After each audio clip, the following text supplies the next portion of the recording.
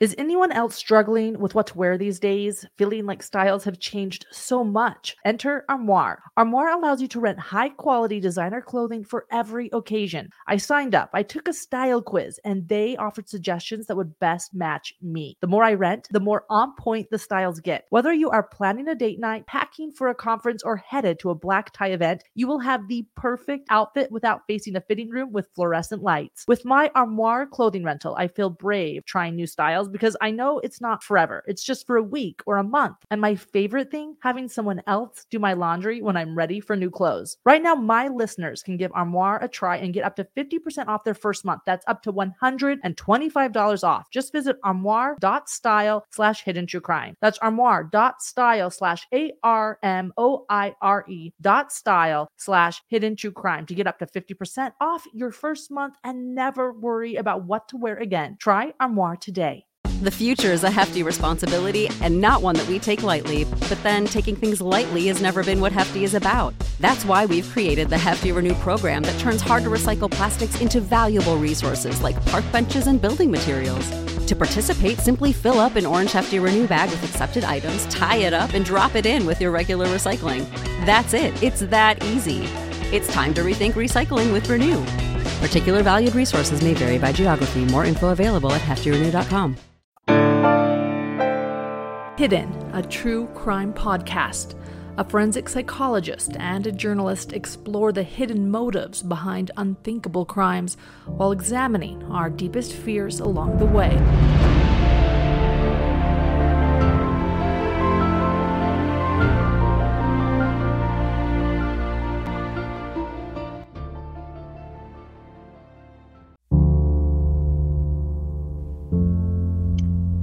I was talking to a Netflix producer. He's got a story an episode coming out this Wednesday. I can't tell you what it's about. It might have to do with scouting, but okay. He was the one that said, because he's heard me just complain about this side of the story that just. I'm not in this thing coming out, but I definitely work with it. But in the past, he did a documentary about me that was at Sundance, the church in the Fourth Estate.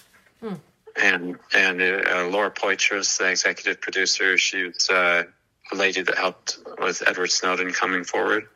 Okay. And his name is Brian Knapfenberger. And anyway, I talked to Brian, and he's just like, Adam said, you were a whistleblower. You guys read the past. I came forward and I worked on this, and I worked on getting rid of the laws. We did it. My family. But he said, these people are just trying to destroy you as a whistleblower. And sometimes I think that the Mormon Church know who JODI Hildebrand was when I was set up to go start therapy with her. Because, nowadays I think differently. I don't want to sound narcissistic. I don't want to sound egocentric, like that I matter and people don't. When I say I, sometimes when I'm in trauma, I say I, and you don't give everybody the credit, because I'm just dealing with this shit that it is to be a victim's advocate. But the thing is, right after my dad and I and brother signed the statute of limitations into law, that in Idaho we changed in one session the criminal and civil statute of limitations for child abuse. It was 5 years, and then you couldn't prosecute. And rape was 50 years. And child abuse was 5 years. So all the pedophiles that went there were safe after 5 years. And all the institutions that hid it didn't, and there were no more cases after 5 years. So when I filed my lawsuit when I was 23 against scouting, and they immediately hit us with the statute of limitations saying you can't do this. And I can't remember, but out of the blue, when I filed, it was like 1 day before the statute was up. And I can't remember the actual dates, but just to really find, we discovered this terrible statute that they were using. So my dad started talking in the press, and he started telling these people are trying to stop us from changing this. And he named them by name. And after the Scout Honor Series came out that won the Scripps Award with Idaho Falls Post-Register, huge contention, huge thing. But he'd name those people by name and say, like, this guy's trying to stop this litigation. And nobody wanted it. It passed. We got the laws through. It's a huge fight. There's no one's ever told that story about what my dad did to get those through. And one of the, probably Idaho was probably the second most powerful Mormon state in America. I'd agree with that. Probably a massive amount of child abuse going on that was covered up, because what we discovered was that, and Brad's, sometimes it's like a snowball. You see your case, and then you see it's a bigger story and part of the bigger. So like Brad Stoll's case, the pedophile that I sent to prison that was sexually abusing all these kids, and the Scout people tried to tell me not to even tell my parents about when I complained about it, and said they'd fix it, and made me promise I wouldn't tell my parents. And eventually I called the police and had them arrest him, and the police were awesome. They were like, let's arrest him in front of the flag so all the kids see it, and we'll tackle him. And they know this is wrong. And the police were right, but what we learned about Brad was that he got caught before, and that they sent him to a Mormon bishop to repent, and that he was a sociopath, serial child abuser. So he just lied to a bishop, and he was back at camp. Wow. And then we learned about this pedophile and that pedophile and that pedophile, and they were all being sent to bishops. And then we learned that, holy cow, this is a broken system, because the Mormon Church was using the bishop penitence clause so that they didn't have to report the child abusers after they were sent to a bishop. So it's really different. Like, it's different when someone comes to you and confesses. It's different when we catch a child abuser, a pedophile, and they get sent to a bishop, and the bishop gives the okay and sends them back to work at camp. And this happens systematically in the Mormon Church. In fact, it became such a good cover that the church broke ranks with how they normally call bishops in a secret operation that none of the members knew about. So behind the scene, and you have like thousands of bishops, and they were then instructed, before in the old days it was scriptures where they pray to God. Now there's complications of the modern world, and there's child abuse allegations. And when bishops get that, they were given this church handbook that started developing these real specific rules on what they needed to do. And it said, call this number and talk to these people. And the thing about it is the people that were they were like attorneys on the telephone talking to the bishops on how to handle these cases. Here's the crazy thing. The Mormon Church totally broke ranks with their traditional call a bishop and a group of people, an honored call. That's what it was. They ordained the people on the telephone that would handle all of these child abuse cases as bishops, so that they could classify everything under an umbrella of bishop penitence and not report anything. So, we're talking the millions and millions of interviews, and this is what the Mormon Church has done, and they're fighting tooth and nail behind the scene to keep this 5-year statute of limitations for child abuse around with scouting. And so I know that society will wake up, society will learn how to fix itself, and they will hold these people accountable, and they will change these people. Even if these people win some legal law here and there, it will change, because this problem will not go away. So I know that's inevitable. But the thing is, we changed the laws for us, but at that point in time, I didn't think of going after the church, because a cult could be. I totally believed in it and had cognitive dissonance and didn't think. But had all these rationale for how the church, given the best case scenario of what they must have understood that made them explain why they didn't do the right thing, But I went after scouting because they were like a professional organization. And my dad said, look, these big organizations, they don't care about this unless you sue them in a big way. And I had punitive damage on my case awarded. And my church leaders told me not to do it. The area presidency told me not to do punitive damage, so I turned it down. Huh. They as a because they recommended it. Because they recommended that. They said, don't go too far. Here's the right balance. The The next punitive damage case was stuff that was built off our cases. The victim won $20 million. If I had won $20 million, I'd have turned it into a fund and gave every penny of it to victims out there, because that's how I feel about it. But the thing about this issue with is that there was tons of controversy over us changing these rules. I mean, my dad lost his job as this BES guy, and we lost our retirement, and society was split in half on it, and all this terrible stuff. But we succeeded in the impossible. We changed the laws in Idaho. And see, I was called by that. I told you earlier, that attorney told me, the one that's had 27,000 scouting victims he represented when the federal case, and they had 97,000 victims come forward, Tim Kosnoff. Mm-hmm. He said, Adam, California, it's like $1 million, $2 million restitution for these child abuse cases. In Utah, it's like $20,000. They miss the statute of limitations. You go to court for 6 months. And eventually they're just like, we'll just settle and help the person. Here's $20,000. And religion, an institution, an empire of like $100 billion or something, and their approach towards handling all these victims, to which they created a situation that allowed these, the public school system was like, hey, if we have a pedophile, we call the police, and he goes to prison for 25 years. The Mormon church and scouting, or even in church, was like, hey, we send him to a bishop. Now we don't have to report the case. All's well in Zion.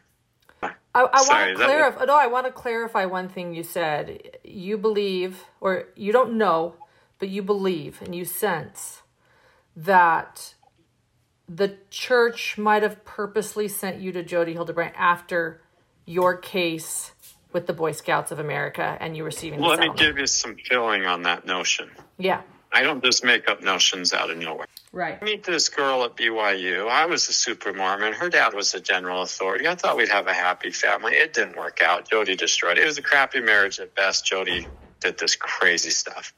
So the thing is, when her dad got called as an area authority in Holland, it was by a man named Elder Helam. Elder Helam was a president of like the European area where her dad was called as an area authority. Now, the third quorum of the 70, in my opinion, they don't have the legal power that the first and second do. I think it's more like a PR campaign to show the rest of the world's involved with the Utah Mormons. So her dad gets called in Holland. And I don't mean to belittle him. He was a nice guy to me, to a point that he just went the wrong way in this divorce. And again, I don't want to talk about divorce, but here's the thing. And see, I just did. That's an example of how the visceral stuff works. But the thing is, like, this guy, Elder Helam, shows up. He's like the father that her dad relies on. He's the guy that called him to be a general authority. He's the guy that, inspired by God, this great guy. When your daughter goes through this terrible divorce in a country that you're not in, you go to this guy for help. They get Doug Thayer as the attorney. They come out fighting, and, her dad originally wrote me, hey, let's get together and talk. Then I heard no response. Then Doug Thayer, attorney, protective order, everything. And it became this like almost $500,000 legal fees on both sides, 3-year fiasco, where in the end, it amounted to nothing but just the system. But so in the situation where this guy, who's president of the first quorum of the 70, he shows up in the court hearing for the protective order. He's sitting there next to my ex-wife and Jodi Hildebrandt. And he's there, and he goes to all this other stuff. And I can start to tell that all my priesthood leaders think differently now because they're being talked to by a top leader. The Honor Code Office thinks differently because they're being talked to by top leaders. Even when I subpoenaed their records, they're talking about general authorities getting involved. And that they just follow blindly the one side that those guys are on. They don't investigate. I told them, hey, go to the courthouse and see that I was there because I missed the hearing by 30 minutes and that these charges shouldn't be felonies because they should only be misdemeanors. They didn't even go. They just believed the other side that it was abuse because they were in the same conversation in their notes where they talk about this general authority. So it's just this one-sided thing. But the thing is, Elder Helam paid a lot of attention. He got super involved. I suspect that when I started to date people, that he was involved in the back channels for why people couldn't date me, where they would go to their bishops and the bishops would talk to them and they couldn't date me. And it was just, I suspect he was behind me getting kicked out of BYU. And I suspect he was behind my one bishop saying, okay, well, you had your temple I suspect he was behind them taking my temple recommend away when I was following all their rules. I suspect he was behind them making sure telling them that I couldn't get it back until after all this stuff was done. I didn't know it'd be 3.5 years of harassment. And then when it finally was gone, I suspect he was behind letting a bishop that cared about me, was nice to me, but said he didn't feel comfortable over and over, and it didn't make sense. Like that he was working, this guy dies, Elder Helam dies, and suddenly I can get my temple recommend, suddenly I can get back to BYU, suddenly all this stuff. So that's why I suspect this guy. Yeah. But then in his obituary, so there was something on the internet, it was like a leak, and they were suspecting Commissioner Patton and a lot of the judges in the 4th District Court of racketeering charges with church leaders. It was very weird to read the leak because it showed tons of stuff that actually happened in our courtroom that was totally unethical crimes that was exactly like what happened in our courtroom. But it was like, it looked like it was from a real news station, but it wasn't. I didn't know what it was, but it got us thinking, wow, is it possible that the church leaders were racketeering the court case in the 4th District with Commissioner? I thought about this commissioner and how he had one time ordered that our child be baptized because his grandmother would roll over in her grave if he knew that he didn't. How he was so into the church, and how allegiance to the church leaders sworn in the temples. How does that play out with what are the rules with normal situations? And I thought about how all these people could organize and orchestrate Anakot people and bishops and say they could all have these private meetings to put these things together that were so organized and powerful that just left people's lives in pieces. And so I was thinking about that. My mom got looking. This was a few years ago. This is when I quit the church 3 years ago. Uh-huh. And she found in his obituary, lo and behold, President Helam used to be the president of the Grand Teton Scout Council. I hear you. I hear everything you're saying. I'm seeing the evidence. Yeah, he made sure people didn't see that in his records and stuff, but his obituary caught it. The very council where I turned in all the pedophiles, where they had this whole issue with leaders. I never put names on those church leaders. And the whole thing came out where they were using the church leaders were hiding all these abusers. They were 3 levels deep. The prosecuting attorneys for Brad Stolz were on the scouting board. That's one level. Level 3, they were all members of the church that met in meetings that didn't have records. And so why did to give a proportionality again? I like the word proportionality. It helps put things in a picture. It's super prestigious to be a bishop. I mean, locally prestigious, pretty prestigious to be a stake president, super prestigious to be a general authority over a huge area, like maybe one over Utah or something. And it was extremely prestigious among the 70 general authorities in the first quorum. There was second and then third. To be the president of the first quorum of the 70 was very, very prestigious. I mean, you could have been over 1,000, 2,000 stake presidents. Who knows? Something like that. I mean, you're talking about celebrity size, like in a church with 13 million people. Why did this guy, Elder Helam, why did he allow himself to go in? It'd be unethical to sit on one side of a divorce hearing just because of your calling, that it could sway the outcome. But why did he get so heavily involved in coming to these things and what I believe was orchestrating all this stuff? And then you find out, hey, he was over the scout camp that hid all the pedophiles.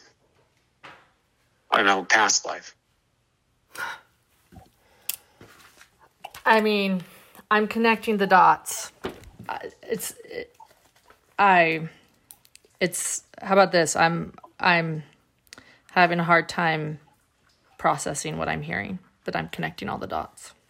It's scary because in the LDS, we always rationalize that, people aren't perfect, but God's religion is true, and these people have the absolute truth of God.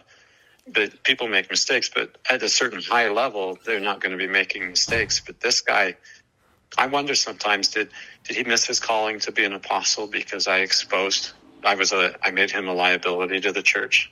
And did he want to punish you? When there are whistleblowers, when unsavory things come forward, they try to discredit them. They have faults. Look at them, look at their past. And so I have questions for that dead man. Like, did he know JODI would destroy people and hurt people? I mean, I'm sure people were complaining about this lady destroying lives. I'm sure that all graduated up through the general authorities when state presidents were overwhelmed. Did they know that this lady would destroy me? Or did they plan to have her destroy me through telling the bishop for me to go over there? Or did they see that it happened and it was just luck, pure luck? And then they facilitated everything they could to make sure that destruction was imminent. Who did the church think JODI Hildebrandt was? Well, that's a great question, because here you got this All's Well in Zion church front.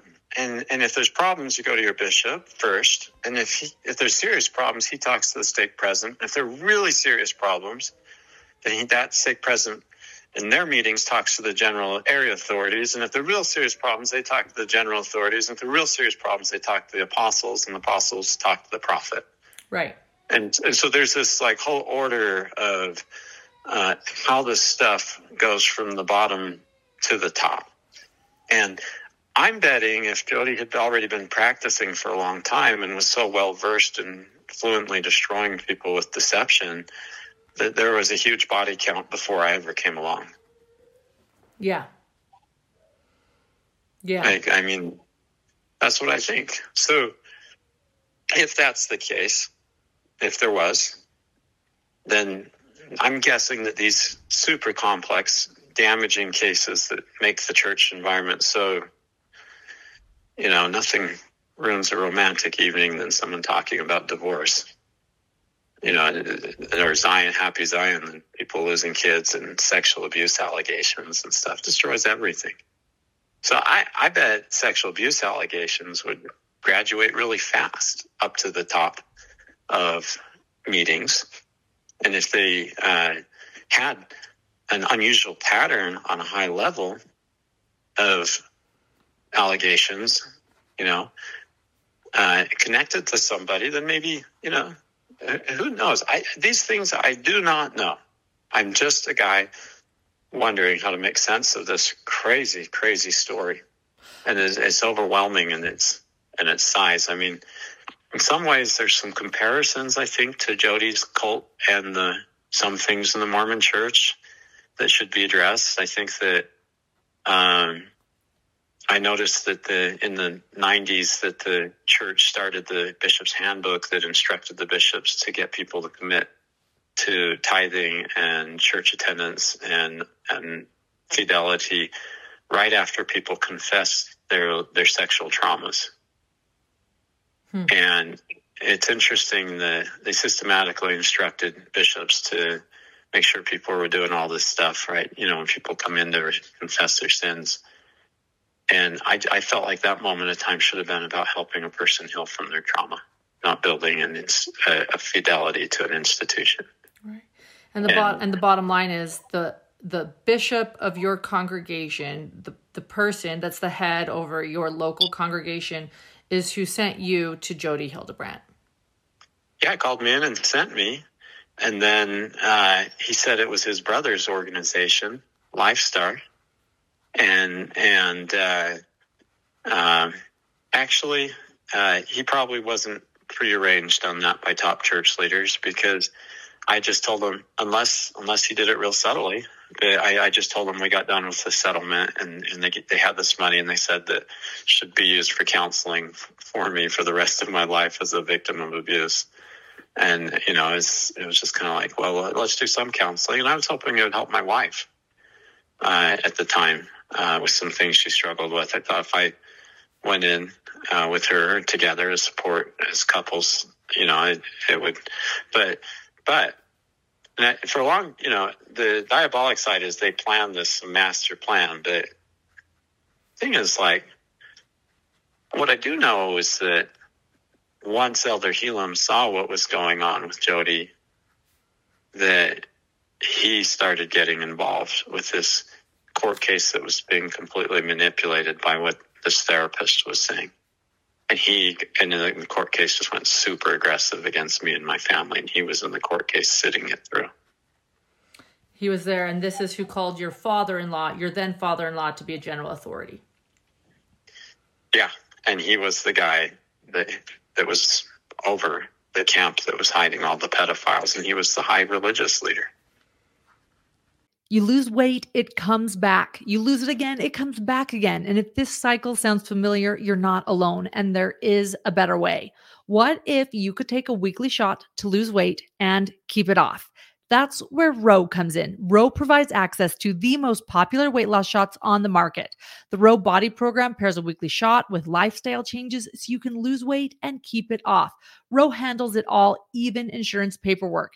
If eligible, you have access to a provider on demand. You can sign up online from home, no doctor's visits. Average weight loss, get this, 15 to 20% in a year with healthy lifestyle changes. BMI and other eligibility criteria do apply. Go to ro.co/hidden. Sign up today and you will pay just $99 for your first month and $145 a month after that. Medication costs are separate. That's ro.co/hidden. While Chad Daybell's attorney complains of Tammy Daybell going through menopause in the courtroom, most women can relate to her experience. Many of us know it can be hard to find comfort in our own bodies, experience cravings or depression, but Hormone Harmony is an all-in-one hormonal balancing solution for women of all ages. Happy Mammoth, the company that created Hormone Harmony, is dedicated to making women's lives easier, and that means using only science-backed ingredients that have been proven to work for women. Hormone Harmony contains science-backed herbal extracts called adaptogens. They help the body adapt to stressors like chaotic hormonal changes that happen naturally throughout a woman's life. So Hormone Harmony isn't just for menopause. Any women with symptoms of hormonal imbalances can take it, but it is perfect for those horrible menopause symptoms that put a woman's life on hold. For a limited time, you can get 15% off your entire first order at happymammoth.com. Just use the code HiddenTrueCrime at checkout. That's happymammoth.com and use the code HiddenTrueCrime for 15% off today. Why do so many dogs suffer from health issues? It turns out that actress Katherine Heigl, who helped save over 16,000 dogs through her foundation, says that she is seeing more issues with dogs' joints, odors, and health than ever before. And after doing a ton of research, she feels there's one place we can look to improve any dog's health: their food. What she discovered is that the way many dogs' foods are made can actually create toxins that could be wrecking our dog's health. And this is true even for premium brands. Fortunately, she found that just by adding a few special superfoods to her dog's food, she saw a huge transformation in their health. She has made a 20-minute video explaining step by step how anyone can do the same thing and see incredible changes in their dog's health. Look, John and I are dog lovers and are currently searching for the perfect family edition and how to keep them healthy and happy. So if we can help keep your best friend healthy too, we are happy. Go to badlandfood.com/hiddentruecrime and watch Catherine's video right now. Again, that's badlandfood.com/hiddentruecrime. Wow. So I think he was the decision maker on stuff, and it takes a lot of PR to hide child abuse in Zion. It does, like in a big systematic way. And I looked also. Elder Helam's other job was church Sunday school president for the whole church, and in the 1990s, the church started making tons of pamphlets that we would study every Sunday at church. They had a picture of a prophet on everything and the different manuals, and he was over making those. And you have to have a certain kind of charisma to know how to take a religion that has kind of, more extreme things in it and moderate it into the world that we're in. I mean, the whole world started moderating, things, and Jodi, doubled down and this extremism. But he was sorry, that was a distraction. But this guy, I assume that to be the guy that would be called to handle all those books, you would have to handle all the crazy questions about the church history and know how to rationalize everything in a way that made everybody feel peaceful, and maybe do it extremely well and have a lot of pride and think that you're incredible at it. And if you were doing all that work, that life's work, and some child abusers came along that would just make look all as hell in Zion, you might be tempted to cover them up. You might be tempted to feel threatened by anything, and you might justify a means to an end, that it's worth lying and covering this stuff up and breaking the law. And I mean, I never knew about Elder Helam. I wondered if that was his case, or I wondered if maybe he was closer to the sexual pedophiles themselves and he was scared that he'd seen what we'd done to show the truth. Like, he was president of a camp that had pedophiles all over it, actively practicing pedophilia. Like, that's concerning. When I was in scout camp, I was 14 years old, and I was just be dazed by the abuse in daylight that was happening, or the grooming and the stuff of this guy, and how he was, not in daylight, but where he was taking people at night and abusing them. And then I was sitting there in the office, in the lunch room, when I'm going to just erase that name, because I don't want a victim to be doubted on. Got it. Yeah. Well, he's an adult now. He's a kid at the time. His father was the Elias. He was the representative for all of Boy Scouts of America for the Mormon Church. Big calling. Let's see. Wait. But he saw this necklace on my neck, and it was this certain kind of necklace. And he goes, "Oh, what are you going to do with that necklace that Brad Stolz gave you?" And I said, "What do you mean?" And he goes, "I burned mine." And I didn't know that was a ritual that with his victims, Brad Stolz would put a necklace on a kid and make them feel like they were real special and just treat them really good at camp. And that alarmed me, and I was feeling real uncomfortable about some abuse that happened a little while ago, and my brain was like messing it up, trying to deny it. And then that kind of sparked things, and I started asking.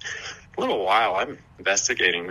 People are getting merit badges, and I'm running around talking to kids and hearing these stories and asking more and more questions. And soon I know about all sorts of pedophiles and all sorts of funny stories about pedophilia going on in that camp. And I don't want to use the word generations, because that's what I used to use, but now I don't want to use that because that infers that victims become pedophiles, and that's a myth. It's a damaging one. So I'm not going to build that up. But for generations of years, there had been multiple pedophiles there. And there's this overwhelmed amount of victims and a subculture where people laughed about it and joked about it like it was nothing. And so, that was Elder Helam's scout camp. Wow. Yeah, Brad Stolz confessed to 24 victims. Jeff. So then, go ahead. No, go ahead, Jeff. Jeff was. I'll remember a name. My mind just, one of the worst guys. My brain just blanked out on, that was up there at camp above everybody. So the guy Elias Lopez had me get on the phone with top people over scouting, and then they're higher up, and all while I was there, and they were all telling me not to tell my parents it would destroy camp and that they would take care of it. And the guy just kept sexually abusing my friends and other people that I can't really mention. Yeah. So full circle, you get therapy after all this trauma. It's Jodi Hildebrandt. And now Jodi Hildebrandt has been charged and arrested for child abuse herself. Well, yeah, I mean, the crazy thing about it is it's like, I mean, I think of the irony. Where's Mark Twain when we need him to say something funny? Right. I can't help you there right now. I wish I was Mark Twain. I've been thinking, how do you get a funny spin that's true that makes people feel like human again off of this, you know? Right, yeah. No, I often use humor to diffuse, and this is, even I'm stumped right now. You know, we all manipulate people on accident without even knowing we're doing it. The emotional language is hard to understand.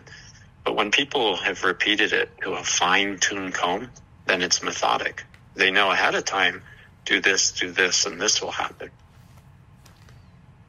It's a different kind of criminal than somebody that's just confused about a topic. Yeah. Well said. You know, I guess, yeah, this is deep. This case is just beginning, I think. And I have to say, in some ways, my mind is going multiple places too. I'm connecting dots in my own life. You got to follow the money. Yeah. JODI's doctrine was break off. Everybody's sick. Everybody's sick. You're sick, so you can't decide when to leave my group. Everybody else is sick, so you need to break the relationship with these people that are normally your health and your balancing and everything else in your life. Her doctrine was that if you break a person's support in every area, they will be 100% dependable on her. And, you know, it's great job security as a psychologist. And you get the moment these Mormon therapy groups go into the charisma and the big promises and the huge fears, they are, and the teaching addiction as a form to isolate someone from all their healthy relationships. Now, I thought if a guy looked at porn and was worried he looked at it too much, the best thing he could do is have sex with a beautiful woman that loved him. You know, instead to isolate these people alone and this crazy thing. I mean, you have to get the sociopath view of this to understand the machinery that's at place, like the inputs, the outputs, and stuff. I mean, it's just incredible how sophisticated she got. You know, in my case, protective order comes around. My wife comes home from a meeting with JODI. She asked me to bathe our child. I'm like, oh, okay. I'm in the tub with the kid. We're at the point where the relationship is supposed to die soon, so we're not allowed to hug or kiss, and we're not allowed to have sex. It's been a while. I haven't had any sex for months. And my ex-wife walks into, coached by JODI, you know, and I didn't know this till years later did I even unravel this. She walks into the bathroom in lingerie, acting seductive, totally not what the women in JODI's minions that she's making them would do for a guy. I think she starts laughing, and I think for a moment that we're back to our normal relationship, and I tell her, hey, you got to come get the baby out of the tub, and I hand it to her, and she takes the baby out, and then she comes back in, and then she just turns her back at me and acts like she's disgusted by me and walks off. So I turn my back to her.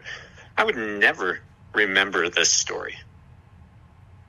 But when the protective order came out, she starts talking about how I'm a victim of sexual abuse and so I don't have healthy boundaries, and then I had to ask for my baby to get out of the tub, and she caught me turning my back because I had an erection. Wow. I heard that, being a victim of abuse, and my biggest fear in my whole life was that people would think that I would be like that, from that terribly small-minded group of people that just exploit those insecurities for their agenda. I heard that. I couldn't even breathe. I had like a panic attack in the parking lot outside of the courtroom. And the thing was, then it was over. It didn't matter what the truth was. All that mattered is now when I say that I'm not like this, and I say it a million times because I'm totally broken and alone and without my kids and trying to make sense of the world, everyone's going to think that I'm guilty of it just by hearing me say that I didn't do this. That's what JODI does to innocent people. So I come to my own conclusion. She seems like a soft criminal, right?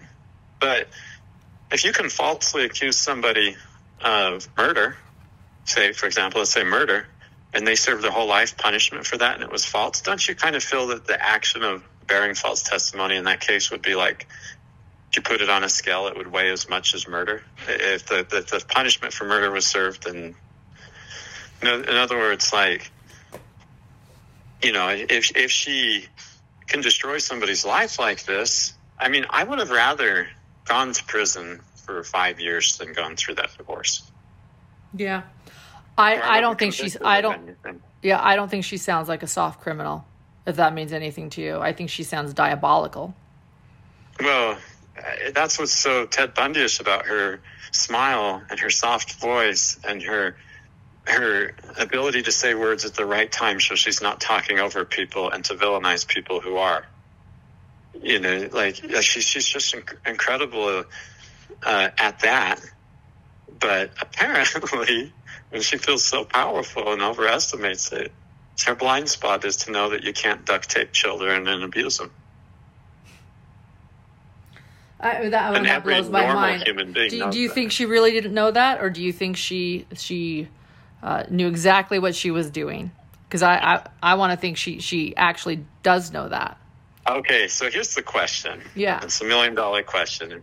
So my ex-wife wrote back and forth emails with JODI on stuff, and when JODI was coaching her to get the honor code office they knew that I had to have a 21-year-old person with me to be with my kids while this was all going on.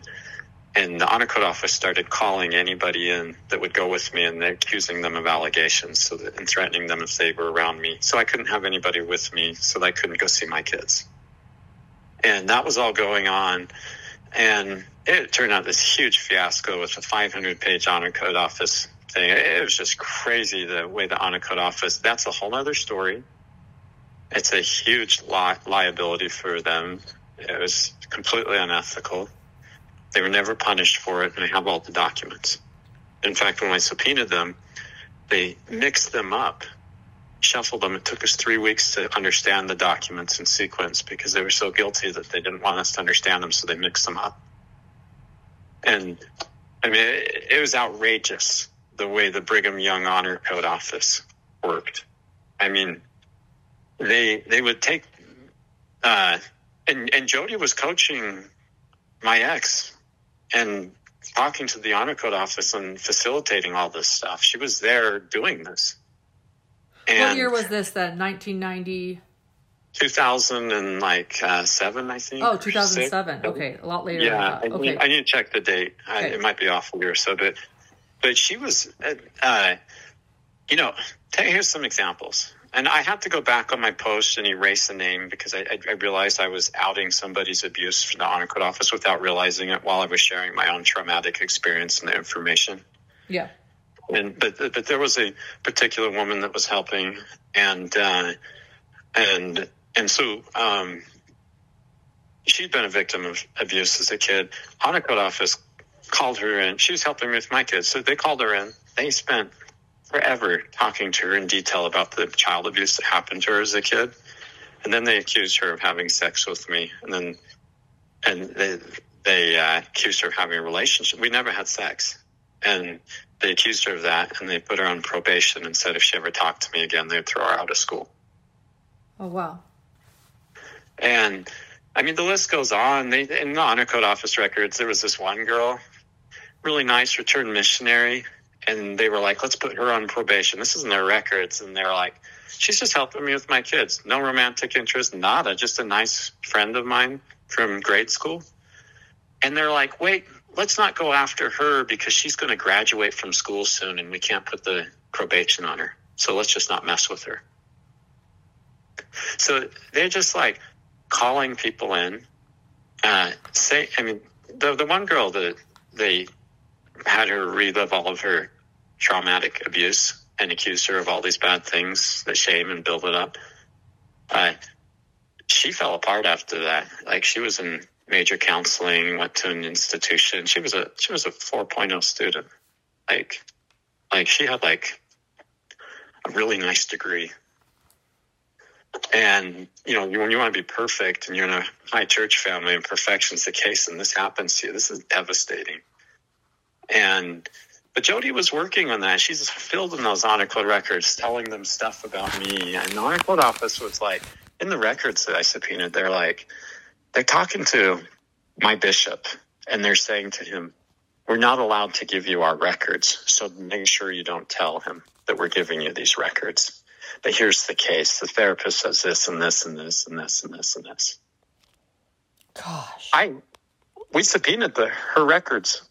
That therapist, Jodi Hilder, we subpoenaed her records of me. She never knew. She never asked about my life. She didn't know shit about me. She didn't even spend time to talk to me. And yet she had come to this diagnosis that in the medical field or in the psychology field, you have to go through a process to diagnose and have records for it too. And she said nothing.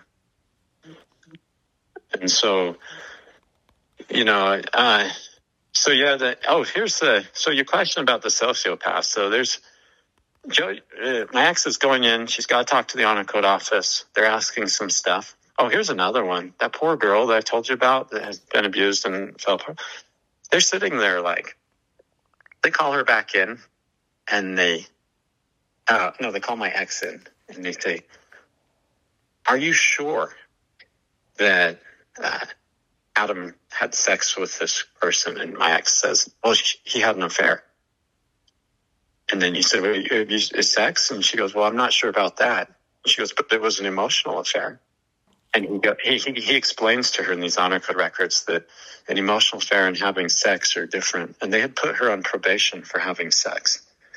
And the honor code office, once they discovered that from the person that made the accusation that she had not had sex with me, the honor code office never contacted her and asked for forgiveness and said sorry for punishing her for having sex with me, according to destroyed this girl's life. She got on tons of medication. And the thing is, that's huge in the Mormon church that's next to murder in those days, That ruined your chance for temple marriage. Absolutely. All the other siblings got one, but not you now. Your whole life got changed by this. Yeah, here's the one. I was up to thinking, these people, I try to give people the benefit of the doubt. They're just having a hard time. They were mean. They didn't mean that. I try to think for them. I do that too. Reasons why. Yep. I would have said that. Yep. And I use my grace and my mind to define them, right? Well, there's this part where Morwena's in these emails that she's corresponding with Jodi. And she's talking about going into the honor code office, and she needs to convince these people. I can't remember, and I need the emails. I'm going to say ahead of time, I might not get this exactly right. Okay. But I promise it's there. But she's in there, and she's trying to convince them that she's a victim of some terrible thing that I've been doing. And she's talking to Jodi about it, and Jodi explains to her form of sophisticated manipulation that will make these people think that she's a victim. Yeah, pity play. And she goes in there and she does exactly what Jodi told her to do. She comes out of there. Well, and the honor code office in their records from the same day, they're like, she came in, this terrible stuff happened. We've got to help her. This is this. We're going to do this and this and this. They're breaking all their own rules to save this girl. And then in the emails between Jodi and my ex writes, oh, yeah, they were total suckers. They completely fell for it. And Jodi's like, yeah, that's awesome. So she knows what she's doing. Yeah, and I think the prosecuting attorney in Southern Utah should have a chance to see those emails. I absolutely agree. She knows what she's doing. I want to see these emails. Because as they taught us in the Mormon church, do what is right and let the consequence follow. Yeah. And that's, so that's and what's sad is, I don't want to say this completely, but I suspect that Jodi finds women with real bad control issues and teaches them how to become sociopathic and destroys their lives, destroys other people's lives, and in the future, just huge problems in society.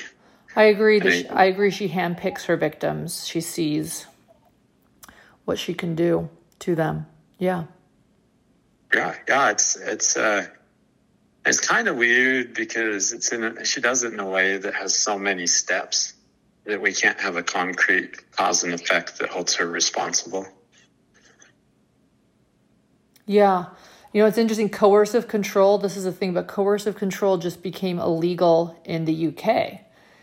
And the US doesn't have a law like that, but it's a fascinating part of this, I think. A lot of what she's doing is a blurred line with laws, right? What's illegal and what isn't. But if coercive control is against the law, then I think things become a lot more clear too about what she's doing and about how she's manipulating. Yeah. But I've got that. I got that correspondence, those emails. Do you? I got the papers, yeah. And and I've got it. When you look at it in its timeline, my dad's magnificent. He tried to save his son from this. And he spent all the hours organizing all the papers, taking the scouting or the article records and emails between them and putting it all in a timeline so you could see how the story actually happened. And there are very, very creepy other parts where, my ex was coached to try to make it look like our child had been abused, that got completely thrown out of court. Yeah. And this was JODI's framework of trying to make it look, working with her to try to make things look a certain way. And sorry, that story hits home so hard. I feel like I shouldn't have even told it. It's extremely. You ask how dangerous JODI is. I think if JODI could take an innocent person and have them go to prison for child abuse, and if we all knew that person was innocent and she did it one after another, I think she should. If people knew she knew what she was doing and she was doing that, I think she would be doing the same level of destruction that. It's different. Maybe it's like that serial killer that kills doctors' patients instead of normal people. A medical serial killer, yeah. Yeah, but they're in a different category. They're not as bad. Maybe it's been, they hook to other religions of thought and blurry it all up and stuff. But at the end of the day, someone out there is missing their loved one because someone murdered them. Yes. There's probably hundreds of men who don't have their children because the fragile, not good at best, custody courts in Utah were completely hijacked by this lady's work. And I knew a girl that said her brother killed himself while this was going on. Oh. I've told my story. It totally traumatized her. She couldn't talk about it. And she opened up about her brother, said the exact same thing was happening, and that he killed himself. Oh. I tried to get her to come forward and talk about this stuff. She never could. It was too much. Too much. I think that your voice, I just want you to know, I think your voice is going to bring a lot more victims forward and give them the confidence, which is what you hope. I believe that's exactly what's going to happen. I think there's going to be a dam that opens. Well, let me tell victims something if my voice is heard. There's a real negative feeling that happens after you come forward, and it lasts for a while, and it's a real thing. It's real damaging, makes you feel real dark, and most people get scared of that feeling, so they run away from talking. But what I've learned is that if you do it, you won't feel better at first. You'll feel worse for a while, maybe have PTSD, trauma, maybe mess up a lot of your relationships. Maybe you'll get divorced over it because you can't think of anything else for a while. But if you just hold your head high and you just keep working on believing that the truth matters, after, who knows, often it's like 6 months even, you'll get to this point where you feel like as good as your old self, and then suddenly you'll graduate into this new area where you feel better and better and better. It's an area you could never reach before. And you got to be in it for the long game so that you can change your life and the lives of all the people that need to come forward. Yes. And courage is courageous. That's Brian Knappenberger, my buddy from Netflix. He's absolutely courage is courageous. He's doing this story for Netflix right now and a docuseries on this, and that's what they're seeing is with victims that when they come forward, and it's not as hard to come out. It was hard for me to come out when my whole state and religion and everyone was against me, and it was before the Me Too, and I was a guy where everyone was stereotyped as being a dangerous predator for being a victim. Mm-hmm. That was a hard time to come out when your religious leaders said you were destroying the church, and people, all these slews of but today we have each other, and there's thousands and there's millions of us. We have incredible power that we never had before. And so this life-altering thing for most of us won't be about changing the world like it's been in sometimes with some of us that did this in the beginning. But changing the world, it will be about changing your world. And, it'll heal stuff like, take, for example, you have all these traumas when you date people because of what happened in the past. You deal with this shit for 6 months and you become dateable. Like, it changes you. It does real change inside of people. The truth does matter. It does set people free. It does need to be there. It has an extremely expensive cost to share it and talk about it mentally, emotionally, psychologically. But there is nothing more transformative than, as JODI Hildebrandt always says, getting validation for something that seriously violated boundaries. Those are her words. Her list of words that she uses: validation, boundaries, addiction, self-deception. Those are all that she just articulates those words into narratives and circles. Just like, I think it was the guy that did Star Wars that said there's only like so many drama plots in all movies ever made. Right. They just learn what they are and they use them over and over. Right. And JODI's figured out how to use those into a certain scenario with vulnerable people and just use the same boring, stupid, limitless, loveless, systematic, methodic stuff over and over. Yeah. I hope you know how brave you are. You are really courageous, and I hope you're like, I hope you do okay after this. And I want to tell you too, I'll be okay. My wife's in the other room putting a baby stroller together. Aww. She's got a smile on her face. and it's just one of those things, like, victims everywhere, hear me. You don't realize this, but you do not believe you're innocent. I mean, that's the thing. You do not feel like you're innocent. And you're looking for meaning with your life with all this crazy stuff that happens to you. And, you also want to have a good, healthy, beautiful relationship with somebody. And, it's just the recipe for that is having the truth come out, coming forward with the truth, dealing with the shit for 6 months or whatever it takes. And then you get this craziness that leaves you, and these insecurities leave you, and you feel normal for the first time in a very, very long time. And so, I absolutely believe that being accused of child abuse when you're innocent is, for me, worse than being abused as a child. And both happened to you. I'm so sorry. Yeah. Can you imagine? I change all the laws to catch dangerous predators, and I come down here to Utah, and they point all the laws at me. And they don't even follow due process. They don't even have a victim. They don't even have a statement of a crime. They don't even have a statement of me threatening, acting, talking, or doing anything. They just use a stereotype that I was a victim, and then a miscontextualized psych evaluation out of context to argue a few points with the commissioner that sitting there with the top church leaders, all in a situation. I never once in my whole life had a sexual feeling that deviated away from a female close to my same age. Right. And, that's me. I'm not going to blame some people if they had different issues because of certain traumas they went through, but I was lucky I didn't have those traumas. Right.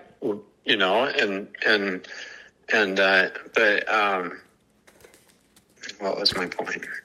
Sorry, when I talk about stuff the bathtub thing, the reason that I talk about this isn't because I want everybody to know a sensitive story that they could just turn on its face. It's because I believe that the truth sets people free, and that that you tell the truth. And unfortunately, amen. That's a key example of how like Jodi could influence somebody. Like she coaches a mom to dress in lingerie when he's in the tub and to go in there when she's coaching every move. The mom's saying, should I kiss him? Should I talk to him? Here's all the rules, super strict. And she comes in lingerie into the tub right after she has her session with Jodi. Mm-hmm.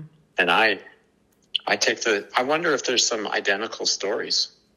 I wonder if there's like duplicates. There could be identical stories. There could be. It'd be funny. There's like 10 of them. There's like my neighbor down the road and like 10 other guys. And you're just like, oh, I don't feel so personal anymore. Yeah, I was really feeling personal about that. And super damaging there. Part of coming forward about this part and talking about it is that I've needed to heal from this. I've always felt that I was an honest man and that all parts of my life I could tell.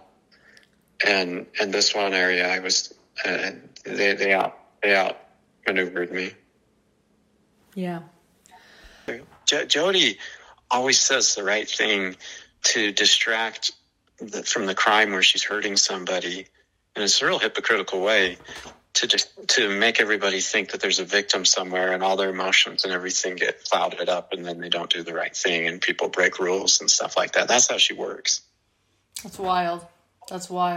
Thanks for her comment about the children being a danger, never let them near anyone. That was her just doing her thing, but this time it was harder to show because it's more in the open of the crazy. But in all these cases, she's a master of saying the subtle comment right at the right moment to redirect everything. Right. She's got all her practice in her groups. Deflect and redirect. And it's true. It's not going to work this time because they're children. Like, children just can't be duct taped. It's not going to work this time. But interesting to see that's her MO. That's what she does. Well, I've got to tell you, we've been on the phone for 3 hours and 23 minutes. Yes, we have. I will let you go. I really appreciate you coming forward. On Saturdays, we delve deep into different cases. And this Saturday, this is what we're covering. And this foundation and your interview prior to that, I think, is one of the most important things to this case. If we really want to understand this case, and we realize it, as you point out, it's more than this case. There's a lot more to it. So thank you. Okay. Sure appreciate it. Thank you, Adam. And you have a great day, and we'll be in touch. Support for this podcast and the following message come from Corient. Corient provides wealth management services centered around you. They focus on exceeding your expectations and simplifying your life. Corient has been helping high achievers just like you enjoy their lives more fully, preserve their wealth, and provide for the people, causes, and communities they care about. As one of the largest integrated fee-only registered investment advisors in the U.S., Corient has deeply experienced teams in 23 strategic locations. Corient has extensive knowledge spanning the full spectrum of planning, investing, lending, and money management disciplines. Leverage Corient's exclusive network of experts to craft custom solutions designed to help you reach your financial goals, no matter how complex they may be. Real wealth requires real solutions. For more information, connect with a wealth advisor today at Corient.com. That's Corient.com. Corient.com. For the ones who work hard to ensure their crew can always go the extra mile, and the ones who get in early so everyone can go home on time, there's Grainger, offering professional-grade supplies backed by product experts so you can quickly and easily find what you need. Plus, you can count on access to a committed team ready to go the extra mile for you. Call, click Grainger.com, or just stop by. Grainger, for the ones who get it done.